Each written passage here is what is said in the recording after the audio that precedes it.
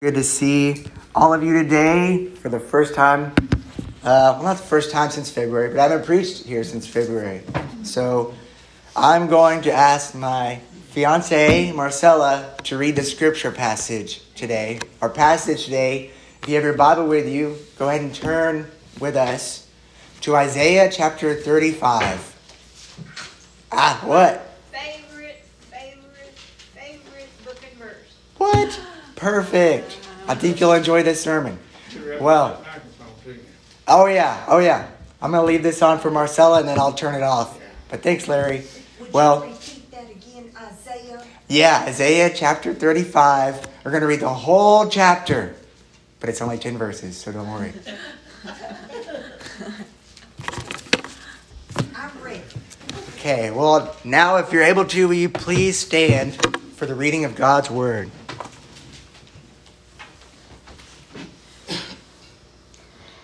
The desert and the parched land will be glad. The wilderness will rejoice and blossom. Like the crocus, it will burst into bloom. It will rejoice greatly and shout for joy.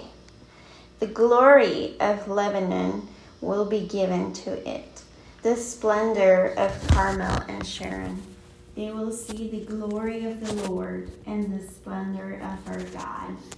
Strengthen the feeble hands, steady the knees that give way. Say to those with fearful hearts, be strong, do not fear. Your God will come. He will come with vengeance, with divine retribution. He will come to save you. Then will the eyes of the blind be opened, and the ears of the deaf unstopped. Then will the lame leap like a deer, and the mute tongues shout for joy. Water will gush forth in the wilderness, and streams in the desert. The burning sand will become a pool, the thirsty ground bubbling springs. In the haunts where jackals once lay, grass and reeds and papyrus will grow. And a highway will be there. It will be called the way of holiness. It will be for those who walk on that way. The unclean will not journey on it. Wicked fools will not go about on it. No lion will be there, nor any ravenous beast. They will not be found there, but only the redeemed will walk there. And those the Lord has rescued will return. They will enter Zion with singing. Everlasting joy will crown their heads. Gladness and joy will overtake them, and sorrow and sighing will flee away. This is the word of the Lord. Thanks be to God. Amen. Thank you, Marcella.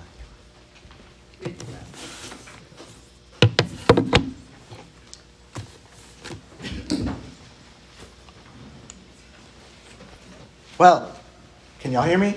Yes, sir. Perfect. Well, would y'all pray with me? Lord, God, we just want to say thank you. Thank you that you've gathered us all here together today. God, we could be laying in bed. We could be eating at a restaurant. We could be doing a whole lot of other things. But God, we realize how good and pleasant it is when brothers and sisters dwell together in community, in fellowship. God, you're going to do something in our hearts and our minds today that could not possibly be done if we were laying in bed alone or out at breakfast alone. God, you have something you want to say to us today. Help us, Lord, to lean in and listen to your word. Your word is a lamp for our feet. It's a light for our path. Thank you, God. Please speak through me. Please speak your word into our hearts. It's in Jesus' name that we pray. Amen. Amen. Well, first off, I have a question. I'm used to hearing snoring sounds 2/3 way through my sermon. So what does that sound? Well, that's probably Lawson. That's Sounds Lawson. good. Baby. He has a deal in there, the baby. Oh, there's a baby in there? Yeah. Uh-huh. And Wow, it what makes a- that noise. perfect Blocks for out Christmas. other noises. No problem. I was just curious. I was like, yeah, people are already snoring? I didn't even start yet. So that's encouraging. Well, so it's been a long time since I've preached up here. This feels weird. I haven't been up here since February. And you know, the reason I left here was to go to Arlington, Texas, to become a pastoral resident and start a 3-year pastoral residency there. So I've got to do a lot of cool things over there. I've learned a lot of things I never dreamed of doing. I never dreamed of being asked to lead and direct Vacation Bible School. Apparently, they thought of that. They were like, you should do it. And I was like, are you sure? But I did. I learned so many cool things in my residency, and I've gotten the chance to go on some mission trips during that time too. So one of the first mission trips I went to when I got there was with the college group. We went to Colorado. We went to Loveland, Colorado. That was cool. But during the summer, we went to Brazil. That was my first time to ever leave the country in my entire life. I'm 32 years old. Contrary to what other people might tell you, no, I'm not 16. I'm 32. And this is my first time to leave the country. And I went to Brazil, and so when we got there, it was such a long trip. But it was me and a group from Texas. There were people from Atlanta. There were people from the very southern part of Brazil, and we all met in just kind of the central area of Brazil. We did most of our ministry primarily in this little village called Fronteira dos Valles. And so I was on the visitation team. Part of what I did is I would go around with a group, and we would go into people's houses that had signed up for visitation, and we would just share the good news of Jesus with people. That was a really crazy experience for me. But in the second house that I went to, there was this guy, Brazil's so different because people just sit in their house and they just leave their front door open. And then people can just walk in. Like we were just talking to a group, and then all of a sudden, their son walks in and his wife walks in. Oh, hey, how's it going? Their son's name was Wellington. He was an adult and he was older than me. But Wellington was so excited. Do you want to know why he was so excited? Because some of us were from Texas. He was so excited to meet someone from Texas. Apparently not as excited to meet some people from Atlanta. But for the people from Texas, he was like, oh man, I watch videos of Texas on the internet every day. It's my dream to go to Texas. I want to go to Texas one day. I said, well, come on, come visit, come to Texas. But of course, that's a long way. That was like a 12-hour flight, and then I don't even remember how long the van ride over there was. Maybe 5 or 6 hours. It was a long way to get there. So he had a question for me that a lot of people were asking when I was there. The question was, okay, you're from Texas, you're all the way from there. What are you doing here? Why are you here? I get that you're here. Why? Why are you here? Now, I tell you that because I really believe that we're really similar to Wellington on Christmas. We see the manger scene. We say, woohoo, Jesus is here. He's here. Okay, there's Jesus. There's Joseph. There's Mary. There's the wise men. There's the shepherds. We know that Jesus is here. But if we're honest, a lot of times when we get to this part of the year and we're celebrating Jesus' birth, we say, yay, I'm so glad you're here. But what are you doing here? Why are you here? Right? Sometimes we don't know exactly what that answer is. Thankfully for us, Scripture tells us not just that Jesus has come here, but why he's come here. And in the Old Testament, which is what we've been looking at today, Marcella read the passage for us, it tells us about the coming of Christmas, and not just about its coming, but why it's coming. It tells us 3 things about Christmas. It tells us a promise about Christmas. It tells us a vision of what that promise is going to look like when it happens. And it tells us the way that it's going to happen. So promise. God makes a promise to us here. He gives us a vision for what it's going to look like, and he tells us how he's going to do it. So first off, let's look at that promise that God makes to us. Christmas is about a promise. Look at verse 1 through 4 again. The desert and the parched land will be glad. The wilderness will rejoice and blossom. Like the crocus, it will burst into bloom. It will rejoice greatly and shout for joy. The glory of Lebanon will be given to it. The splendor of Carmel and Sharon. Why? Why are they going to blossom? Because they will see the glory of the Lord, the splendor of our God. Strengthen the feeble hands, steady the knees that give way. Say to those with fearful hearts, be strong, do not fear, your God will come. He will come with vengeance. With divine retribution, he will come to save you. So look, in these verses, God gives us a promise that is going to strengthen our feeble hands, steady our knees, and calm our fearful hearts. And what is that promise? The promise is that he's going to come and be with us. But it's not just that. Because a lot of times on Christmas we say, yay, God's here, he promised to come here. But that's not all he promised. If I don't have epilepsy. Let's just say I had like a seizure or something in my apartment. And the ambulance came. It's great that they're there. But if they're like, okay, and they just stand next to me. No, they're there. Why? To help me, to save me. And God makes a promise. I'm not just going to come stand next to you. I'm going to come and save you. Because you are not in the condition you need to be. You desperately need to be saved. You desperately need to be helped.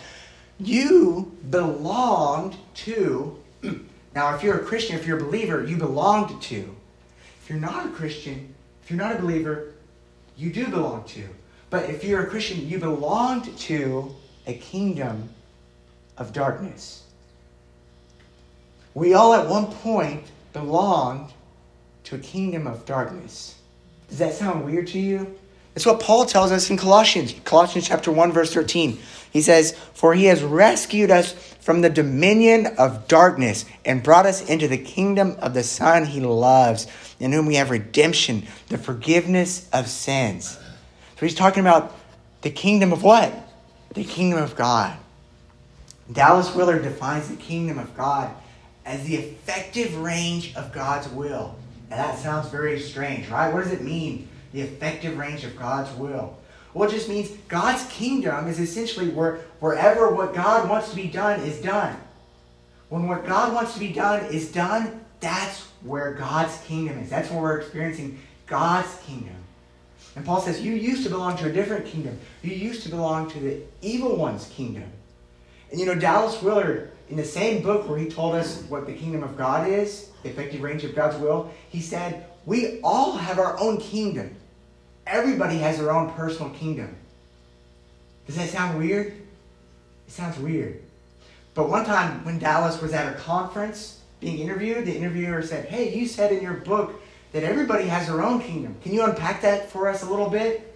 And he said, oh yeah, we can demonstrate that. That won't take very long at all. Everybody reach into the person next to you, reach into your neighbor's pocket and grab their cash. And you will experience a kingdom. It's like, what are you doing? You're violating my kingdom. So look, we all have our kingdom. We all have, hey, I want this to happen. I don't want this to happen. I'm in control. But the enemy, the evil one, the devil has a kingdom. And Scripture says we all belonged to that kingdom. But Christmas tells us, not forever. Why? Because God's kingdom, God promised that my kingdom will come. And look, we see that happening in Matthew chapter 12, verse 22 through 29. Look, it says, then they brought to Jesus a demon-possessed man who was blind and mute, and Jesus healed him so that he could both talk and see. Think about our scripture passage today. What is God's promise? I'm going to come and heal you and save you and help you. All the people were astonished and said, could this be the son of David, the one we've been waiting for? The answer to the promise? But when the Pharisees heard this, they said, it is only by Beelzebul, the prince of demons, that this fellow drives out demons. Jesus knew their thoughts and said to them, every kingdom divided against itself will be ruined, and every city or household divided against itself will not stand. If Satan drives out Satan, he is divided against himself. How then can his kingdom stand? And if I drive out demons by Beelzebul, by whom do your people drive them out? So then they will be your judges. But if it is by the Spirit of God that I drive out demons, then the kingdom of God has come upon you. Or again, how can anyone enter a strong man's house and carry off his possessions unless he first ties up the strong man? Then he can plunder his house. Okay, I know that's so incredibly strange what Jesus is saying. But I want you to see that what he's saying is when they said, oh, it's by the power of the devil that he drove out this man's muteness and his deafness. Jesus said, well, if it's by the devil's power that I did that, then how is it that the devil has been bound up, tied up, put into the corner of a house, and I'm raiding his house? I'm taking what used to belong to him. Why?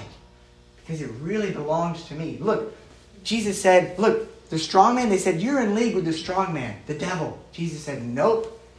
I just took out his wallet and I just plucked that man out of it.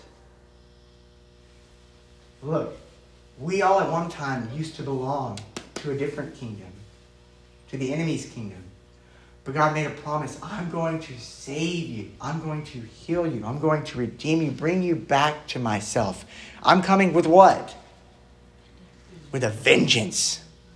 That sounds weird. I'm coming with a vengeance. But look, he says, you've been stolen from me. You've given yourself up to the enemy. I'm coming. I'm coming with a vengeance, with divine retribution. I'm coming for you. You belong to me. This man that he healed, he said, nope, he belongs to me. I promised to come to him. I promised to save him. I'm here. Do you realize that's what Christmas is about? God doesn't just make a promise. He is that promise. He says, I will come to you. I will save you. God gives us a promise. That is what Christmas is about. That's why he's here. But he also gives us a vision for what that promise is going to look like when he comes here. Look at verse 5 through 7. It says, then, when God comes to save us, then will the eyes of the blind be opened and the ears of the deaf unstopped. Then will the lame leap like a deer and the mute tongue shout for joy. Water will gush forth in the wilderness and streams in the desert. The burning sand will become a pool, the thirsty ground bubbling springs, and the haunts where jackals once lay, grass and reeds and papyrus will grow. Okay, let me ask you another question. If you're blind, what does that mean? Yeah, and that means something has gone wrong with your sight. If you're deaf, what does that mean? Something has gone wrong with your ability to hear. If you're mute, something has gone wrong with your ability to speak. If the grass is parched and dry, something has gone wrong with its ability to produce vegetation, to flourish. Now look, what is God's vision for what things will look like when he comes to save us? To bring us into his way of life, into his rule, his reign. Well, look, he says, the mute will speak, the blind will see, the deaf will hear, the lame will walk, and the dry ground will become blossoming ground. In other words, everything that's wrong, I'm going to make right. If something's broke, I'm going to fix it. And if it's not good, it will be. That's the vision that he gives to us. He will come to us. He will save us. And when he does, everything that's wrong will be made right. As the scholar N.T. Wright says, he's come to put the world to rights. Look, this world is broken and it's been marred by sin. And God has a design for the world, for what it's supposed to look like. And yet we have destroyed that, essentially. At the prompting of the enemy, we have. But still, we've taken part in this world being shattered and broken into pieces. But God's vision is to put it back together again, to fix what's broken and make it right. Marcella, can you hand that box to me, please? Thank you. I forgot to take it up with me. So, right now, me and Marcella, in our spare time, we are working on a Christmas puzzle. We went to Hobby Lobby and said, "Ooh, that looks good." So when we took all the pieces out of here, I've got to be honest, when Marcella dumped it all out on the table, my heart saying, oh my gosh, how are we gonna get this out of that? Well, one way that we'll get this out of that is by what? How do we know what we're building? Because we have a point of reference. We have a vision for the way things are supposed to be. And even though they're broken into pieces, we know that this is what it's supposed to be. We can put it in piece by piece by piece by piece until eventually what's broken and wrong is put together and made right. How do we know what it looks like for God's world to be made right, for us to be made right, for everything that's broken to be healed? We need a point of reference. Do you see what we have in Isaiah 35? We have this. We have a point of reference. We're able to see what things should look like and what things can look like and what things will look like. Why? Because of Jesus. Because the only one who can put the pieces where they're supposed to go has come here and given us a vision for what it will look like when he's put the very last piece in. Think about John the Baptist. John the Baptist in Matthew chapter 11. It says, when John, who was in prison, heard about the deeds of the Messiah, he sent his disciples to ask him, "Are you the one who is to come, or should we expect someone else?" Jesus replied, and think about the passage we just read today. Jesus replied, "Go back and report to John what you hear and see. The blind receive sight. The lame walk. Those who have leprosy are cleansed. The deaf hear. The dead are raised. And the good news is proclaimed to the poor." In other words, what did Jesus say? He said, go and tell John, go look at Isaiah 35. See what things are supposed to look like. Now go look around at what I'm doing. Do you see the pieces starting to fall into place? If God made a promise that he'll come to save you and told you a vision of what it will look like, look around. Because the pieces are starting to fall into place. Because of Christmas. Because of Christmas. That's what he said. I'm coming to save you. I'm coming to put all the pieces where they're supposed to be. Look, Christmas doesn't deny the broken pieces of your life. That's undeniable. But it gives you a vision of what it will look like when God puts it back together. He has come on Christmas, and he's coming again. Do you realize that? He's coming again. And when he does, what will happen? Then the eyes of the blind will be opened and the ears of the deaf unstopped. Then will the lame leap like a deer and the mute tongue shout for joy. Water will gush forth in the wilderness and streams in the desert. The burning sand will become a pool, the thirsty ground bubbling springs. In the haunt where jackals once lay, grass and reeds and papyrus will grow. God has a promise to come and save us. A vision of what it will look like. But here's maybe the most important part. He has a way for us to experience that. There's a way. He doesn't just give us a promise or a vision. He gives us a way. So look with me at verse 8 through 10. And a highway will be there. It will be called the way of holiness. It will be for those who walk on that way. The unclean will not journey on it. Wicked fools will not go about on it. No lion will be there, nor any ravenous beast. They will not be found there. But only the redeemed will walk there. And those the Lord has rescued will return. They will enter Zion. In other words, Jerusalem. In other words, the capital, the kingdom. They will enter the kingdom with singing. Everlasting joy will crown their heads. Gladness and joy will overtake them. In sorrow and sighing will flee away. Look, in these verses, God tells us that there is a way for us to be set apart for him. There's a way for us to be made clean by him. There's a way for us to be redeemed. He tells us there's a way for us to be saved from the enemy's hold on us. He tells us there's a way for everlasting joy to crown our heads. There's a way for sighing and sorrow to flee away. And what is that way? He is that way. He is that way. Think about Jesus. I know before I left, we were talking about this verse a lot. It's worth talking about again. In John chapter 14, Jesus, the night before he goes to the cross, is speaking to his followers. He says, "Do not let your hearts be troubled. You believe in God, believe also in me. My Father's house has many rooms. If that were not so, would I have told you that I'm going there to prepare a place for you? And if I go and prepare a place for you, I will do what? I will come back and take you to be with me, that you also may be where I am. You know the way to the place where I am going." Thomas said to him, "Lord, we don't know where you're going, so how can we know the way?" Jesus answered, "I am the way and the truth and the life, and no one comes to the Father except through me. If you really know me, you will know my Father as well. From now on, you do know him and have seen him." Look, how can we experience life as we were meant to? How can we experience hope as we were meant to? How can we experience God as we were meant to? How can we experience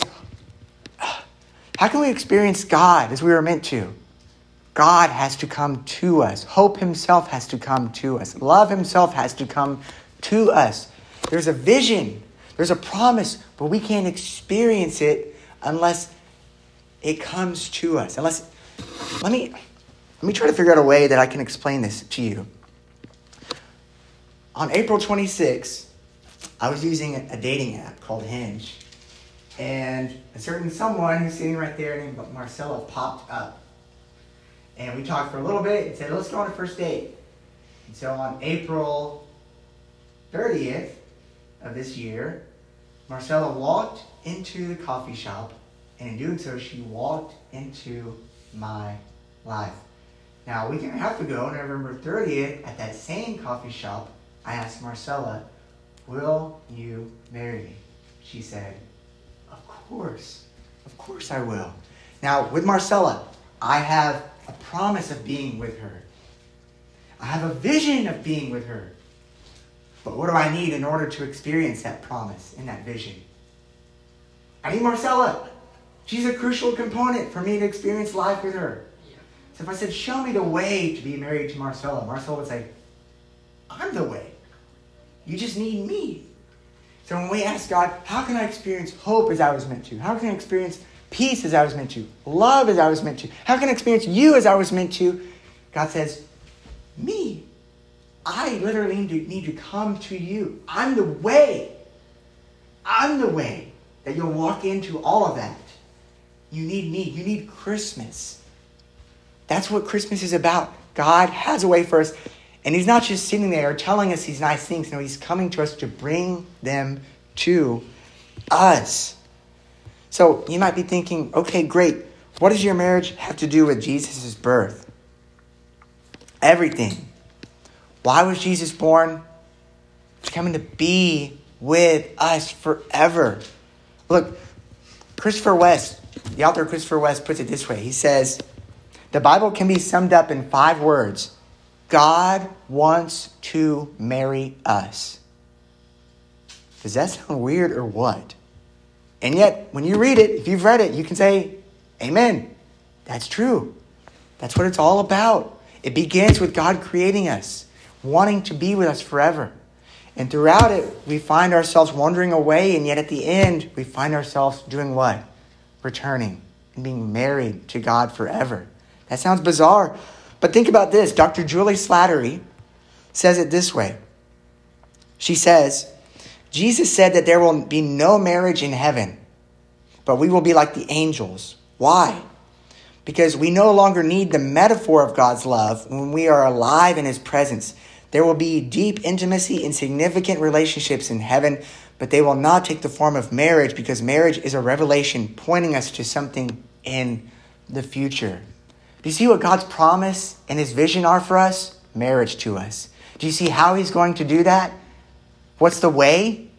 He's going to come to us, and he has come to us. Look, right now, we're in a season called Advent. And during Advent, the 4 weeks leading up to Christmas, we look back at the first Christmas while also anticipating the next Christmas. The fact that he's coming back to finish what he started on the first Christmas. The next Christmas when Jesus will return and bring us fully to himself as his bride. And Christmas means that we don't just have a promise of life with God or a vision of life with God. We have a way to enter into that life with God. And it was born in a manger in Bethlehem. Did you know that the earliest Christians faced a certain direction when they prayed? Have you ever thought of that when you prayed? Like, what direction should I turn? Here or here? Probably not. But did you know the earliest Christians did that? Where did they face?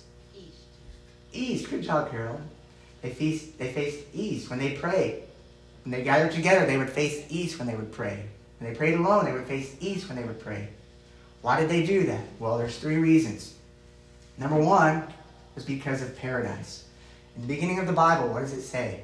God planted a garden in the east in Eden. We know that we are not experiencing that paradise because it's been lost. So the earliest Christians would face east when they pray in anticipation of Jesus coming back and bringing paradise, bringing heaven with him. They would also face east because metaphorically, that's where the sun rises. Literally, that's where the sun rises. So metaphorically, it was kind of like, okay, I'm going to face east knowing that I'm in the nighttime right now. But Jesus is coming back. Just as surely as I can depend on the sun rising every single day, I can depend on Jesus returning to be with me forever. Last but not least, think about when Jesus came the first time. Wise men from the east came and said, we saw his star in the east. So, in anticipation of his first coming, where did they turn? Towards the east. In anticipation of his second coming, where do we turn? Towards the east. So this is something that I've started doing in my life, is in the morning turning towards the east when I pray. Did you know that when you go to a graveyard, typically the graves will be facing east? It's for that reason, in anticipation of Jesus returning. Look, I just told you that me and Marcella just got engaged. That means I live between 2 Christmases right now. The advent of Marcella entering into my life and our wedding will be together forever. Right now, I live in the middle of that. Did you know that's what's going on with us right now as believers in Jesus? He came into our lives on Christmas.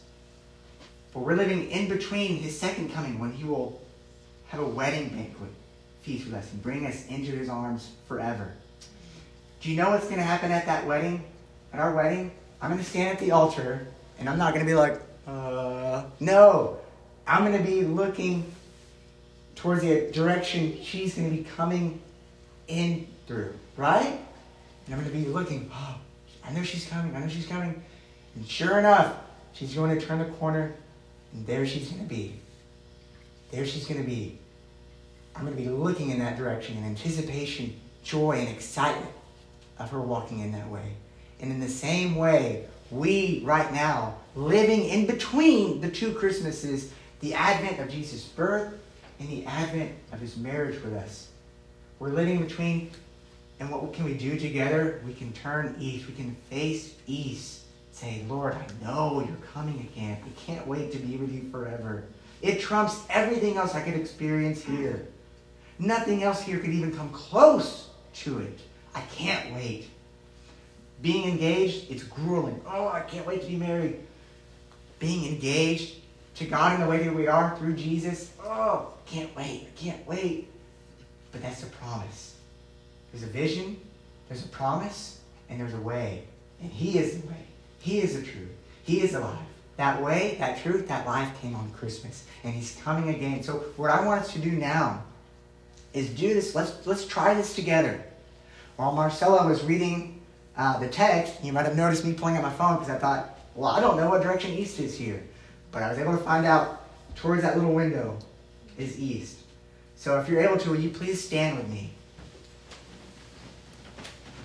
And this is something you can do at home by yourself or with your spouse, or you can do together as a church. This is something I like to do every morning during my time of scripture reading and prayer. I like to face east, so towards that little window right there. And as you face east, you can do whatever you want with your hands. You can raise them. You can let them lie limp. You can do whatever you want. But I would encourage you to keep your eyes open. We have a tendency to close our eyes when we pray, but I would encourage you to keep your eyes open in anticipation of Jesus' return. And as you face east, I want to read God's word over you. Then I saw a new heaven and a new earth. For the first heaven and the first earth had passed away, and there was no longer any sea. I saw the holy city, the new Jerusalem, coming down out of heaven from God, prepared as a bride, beautifully dressed for her husband. And I heard a loud voice from the throne saying, "Look, God's dwelling place is now among the people, and he will dwell with them. They will be his people, and God himself will be with them and be their God. He will wipe every tear from their eyes. There will be no more death, or mourning, or crying, or pain, for the old order of things has passed away." He who was seated on the throne said, "I am making everything new." Then he said, "Write this down, for these words are trustworthy and true." You may turn around facing me. Amen. Amen. Come, Lord Jesus. Come. Let's pray. Lord, come, Lord Jesus, come. We need you. We want you. Help us to long for your return, to salivate for it.